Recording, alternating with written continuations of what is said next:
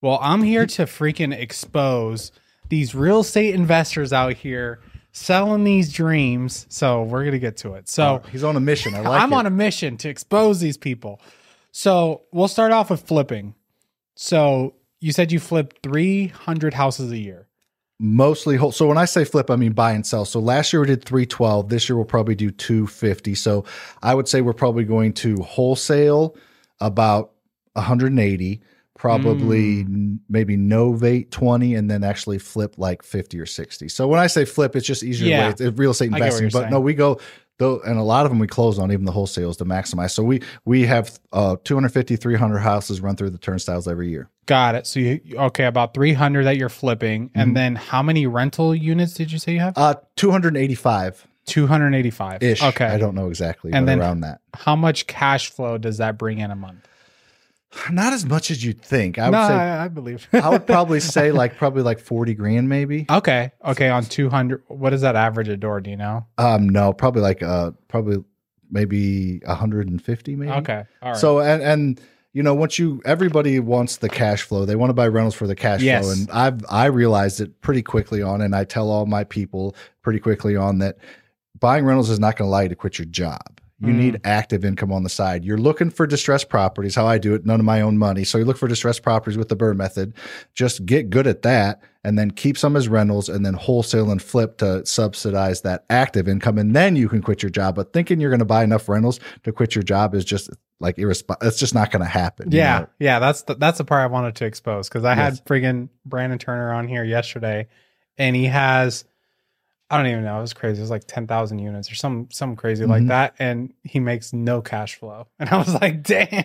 Yeah. How do you have almost $1 billion worth of real estate and you don't make any cash flow? But I know that's how it is. Yeah. And so in general, I think cash flow is something that's harder to come by. But yeah, there's different strategies. Like my strategy is like the BRRRR's method and private lenders and refinances and owning it.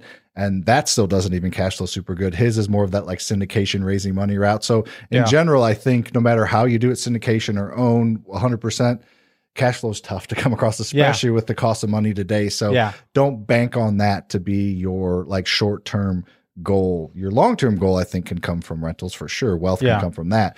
But your short-term goal needs to involve some other type of active income, whether it be a W-2 job or wholesaling or flipping. Got it. And then like in your real estate career, did you start off flipping or wholesaling? I started off with rentals actually. So my plan was the dumb thing I just said earlier was to buy enough rentals so I could quit my job. Yeah. So that's the lie we all live. Yeah. So I was doing that and I had a job that was paying me well and I was buying rentals and I had, I don't know, maybe I bought 7 or 8 my first year and I was using private lenders, was using my own money, using the BRRRR method. And I was looking at the cash flow and we were making $300, $200, $280 a door on the houses. And I was like, it's going to take forever to replace whatever I was wanting to make at the time, 100 grand, maybe whatever it was. So we started off with rentals and then I realized that wasn't going to allow me to quit my job and go all in on this. Cause we bought 25, maybe 30 rentals before I quit my job. So we were doing pretty good. And that was like 10 hours a week. So I was like, how can I get to doing this 70 hours a week? What can happen then?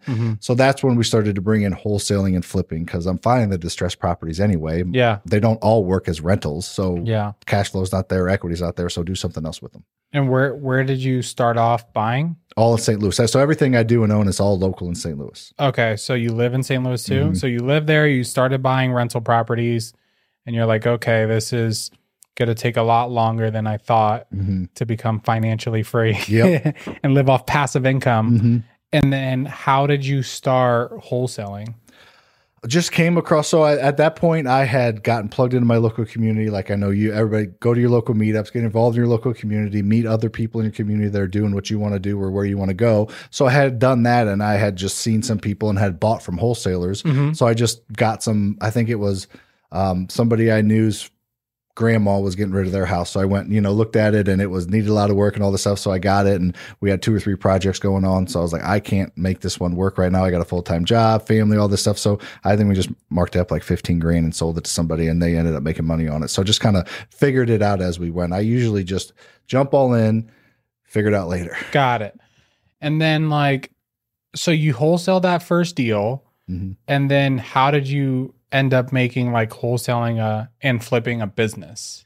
So that was out. So that's how I was able to quit my job, because even at the time, having however many rentals, 20 or 30 rentals, and still doing a few flips and a few wholesales, even at that time, I wasn't able to make enough money to quit my job. So I just kind of took a leap. It wasn't a blind leap of faith, but it was a little bit of a leap of faith of, I'm able to do this with 10, 15 hours a week.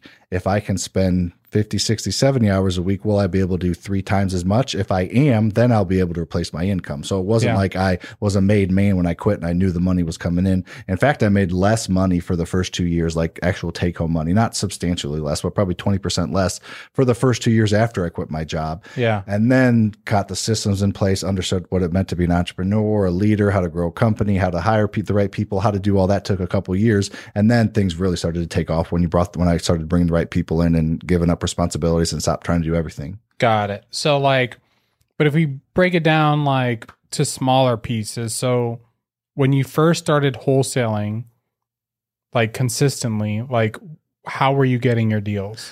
I would say at least half of them were from networking. So from networking with other wholesalers bring deals, we're still do to this day, bring us deals that they can only get one person in, or they just want the easy button. They know we'll give them an offer. We can buy it and mark it up and still make money, daisy chain it to a certain degree.